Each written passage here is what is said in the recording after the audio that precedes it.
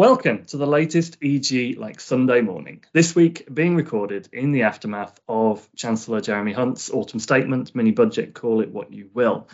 And the Chancellor did pre-warn us all that we would be in this together and must all be prepared to make important cuts to get us through a difficult winter. So we've taken our own responsibility very seriously on this front. And as a result, I only have one guest this week. But the good news is, you can be sure you're getting plenty of bang for your buck when that guest is peerless Piers Wayner. Yay! Is that just a dig that I talk too much? Absolutely not. Absolutely not. Piers, so how are you feeling about being back in the hard chair after a quick stint in the easy seat last week? Well, it was nice being in the easy seat, although I didn't get it so easy because Tim decided to ask me lots of questions about what had been going on that week, which I think I should do with you this week. I think I should turn it all around and ask you teasing topical questions. I don't think that would make for a very good listen for those at home. You were clearly hungry yet again, as you often are when you are hosting EG Like Sunday Morning. It was all about fish and chunky chips, as far as I could tell. Yeah, yeah. I mean, I just think it's the timing. Obviously, it's between Sunday brunch and the Sunday roast, and clearly I don't have enough of either, so I'm still very, very hungry. So let's dig in to the autumn statement. The Chancellor has promised to face into the storm, I gather. Yes. So what form does that take? Well, I mean, for the last few weeks, we have been, to extend a metaphor, probably beyond the point where it should reasonably be extended. We've been getting pretty grim weather forecasts from the Treasury. It seems that every day that went past, we would have another comment from either directly from Jeremy Hunt saying it's going to be bad, it's going to be really bad, or leaks from the Treasury or those around the Treasury saying what specific things would be hacked back. So the weather forecasts, if you like, were that the storm was going to be horrific. And then you get to today, and it's bad. That nobody could sit and listen to the autumn statement and think, oh, well, that's great. Really looking forward to it. That tax break's really going to help me out. It's not the usual sort of budget where you go, well, that's not great, but that might help. It was all grim, but it was less grim than we were hoping, which of course is exactly the point of all those leaks. That's what they're for. They're to provide a bit of a runway, they're to soften everything up so that when you eventually get the bitter medicine, it's not quite as horrible as you were expecting.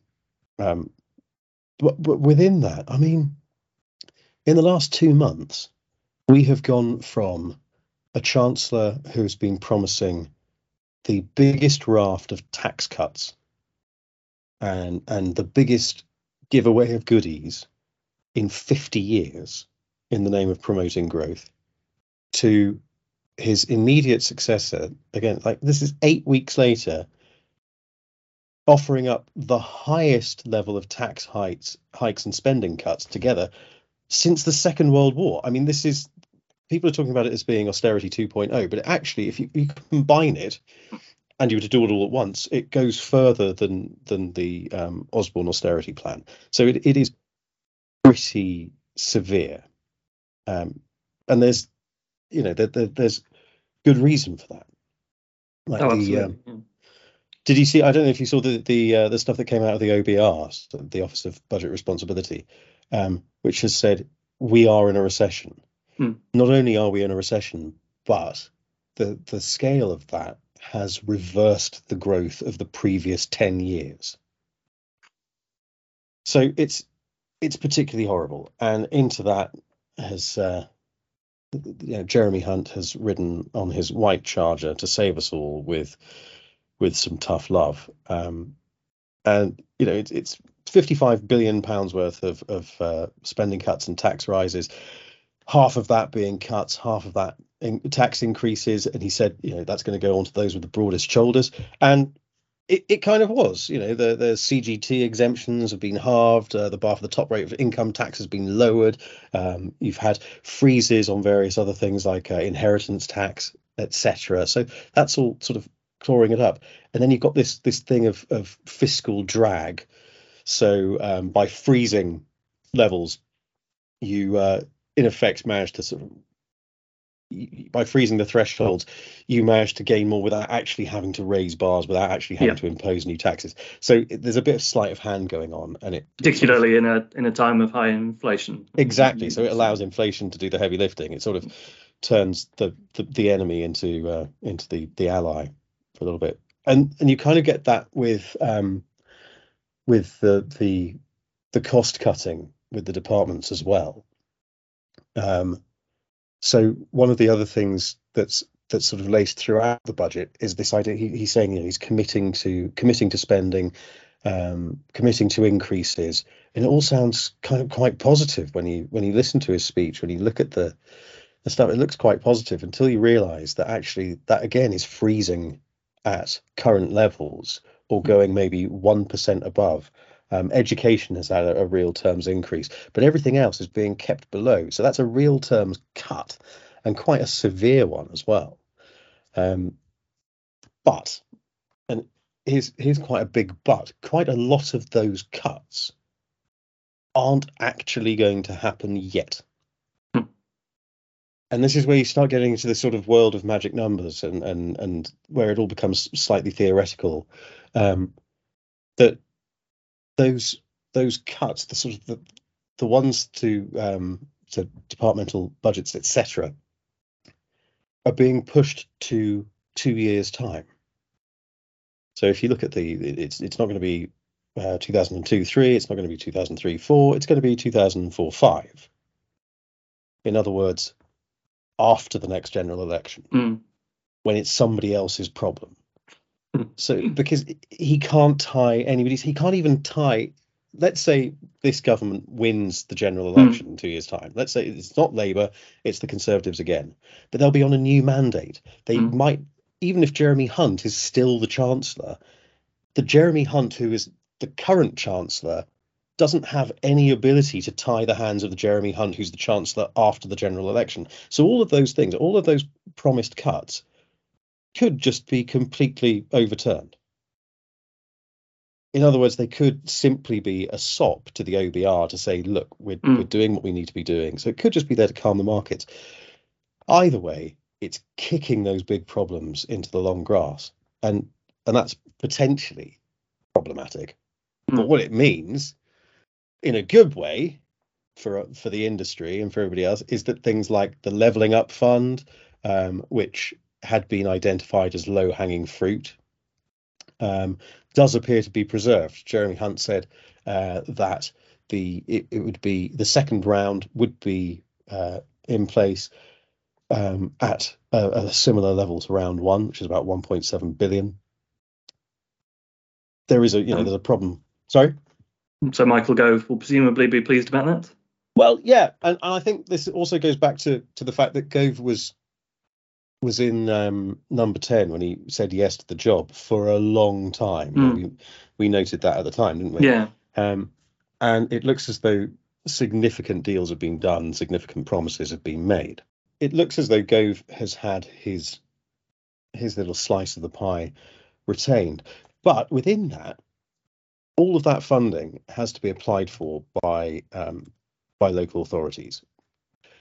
And they're now saying that because of the increase in costs, because of inflation, a lot of the amounts that they applied for are no longer relevant. They can't afford to do what they wanted to do, and that they've got the mandate for, that they've been told they can have the funding for, on the money that they've applied for and been promised. So they're now going to have to go back and ask for it again. So that pot of money may still be there, but only in theory. It might not be allocated, and very little of the first round has actually been handed out. So again, it's that kind of telescope of time, that a lot of these things are being pushed beyond that 2-year horizon. So it's quite difficult to see, what the immediate impact is going to be and what the long term impact is going to be. And you touched on this a bit last week, but Wither investment zones. Well, here's the great news. You'll love this, Jess. Investment zones, they're not dead. They're not dead. They're not dead. It's great. It's great because you remember that would be a relief to all those people who put the work in, as we talked about last week. Oh well, no, as you talked about last week. It won't. Sadly, all of their work is completely irrelevant because it turns out that investment zones under Liz Truss and Kwasi Kwarteng were these sort of almost Freeport ideas that would crop up everywhere like mushrooms after rain, and there would be very little regulation and low taxes, and you could have them pretty much anywhere in the potteries, near an old coal field, or in a town centre, or you want an investment zone, have an investment zone. That was the idea. Jeremy Hunt has said investment zones will be retained.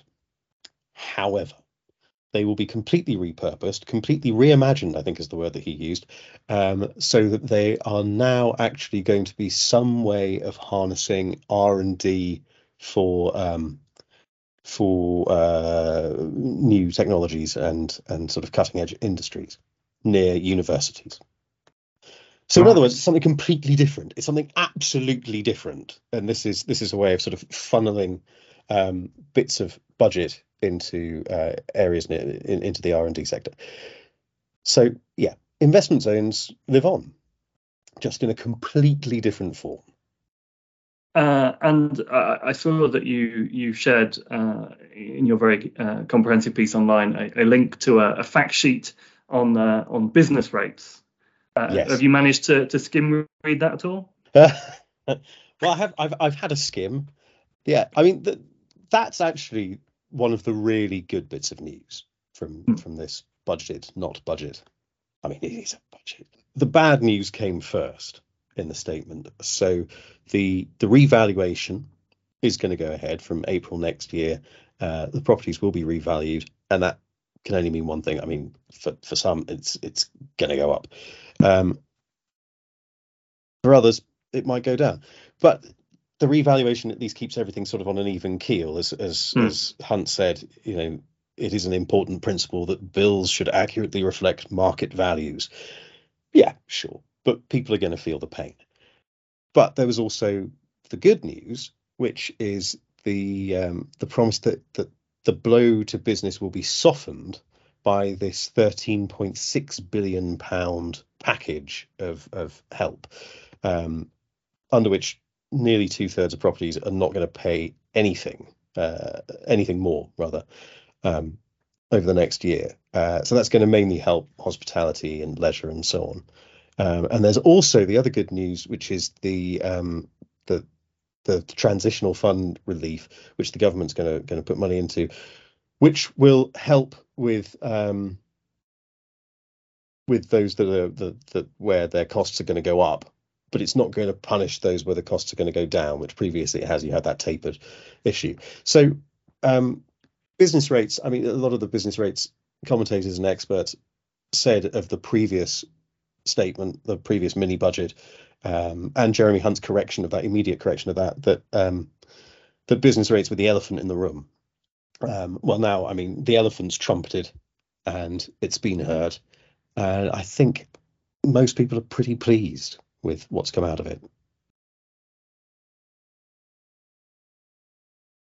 You've gone silent. I can't hear you. I imagine you've been flooded with emails in your inbox with people responding to this. So what is the temperature of real estate when it comes to responding to this budget, not a budget? Yeah, flooded is absolutely the case. I mean, everybody is commenting, and that's great. And the general mood is, we knew it was going to be bad, and it is, but it's not as bad as we were fearing. So, you know, again, that softening up has done the job that it was meant to do. The problem is, we've still got a lot of detail to come out. We've still got to find the detail on what's going to happen with the proposed planning reforms. All those supply side reforms that were being talked about, they're still somewhere in the pipework. There's still things that need to come out about that. We're still waiting for more detail from Gove. We're waiting for more detail from the Department of Business. We're waiting for more detail on all sorts of things, like, for example, how education is going to be tied into all of this. I mean, that idea of saying, for example, that the levelling up funding isn't going to be reduced, but then they keep talking about skills as opposed to chunks of money going to improve high streets, say. So the detail is, as always, where the devil lurks. With that and what you were saying earlier on, do you get a sense that we're entering possibly a 2-year period of treading water?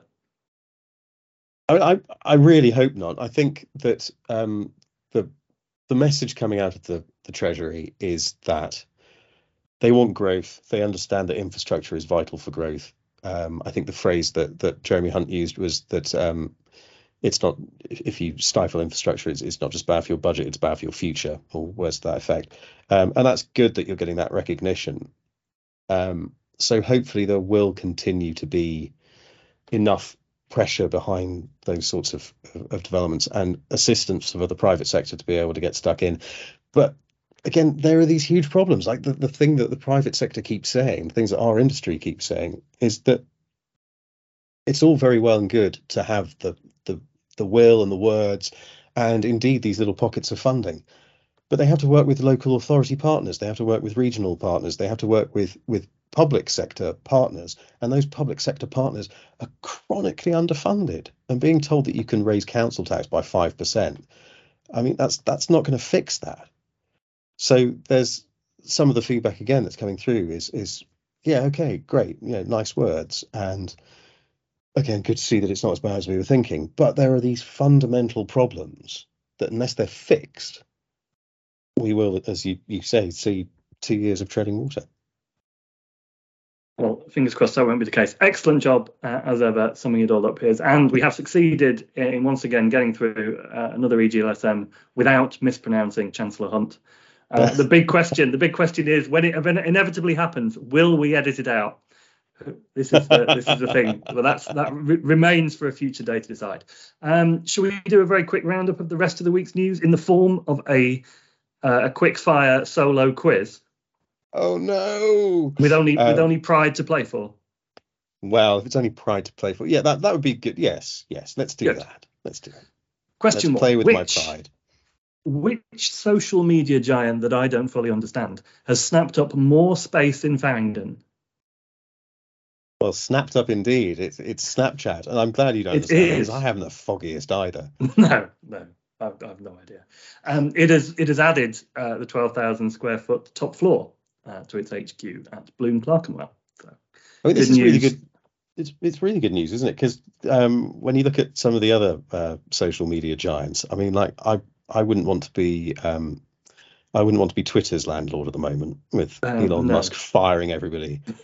I think that's rather worrying. Absolutely. Maybe we should both be investigating what Snapchat is for if and when Twitter inevitably implodes. Question 2.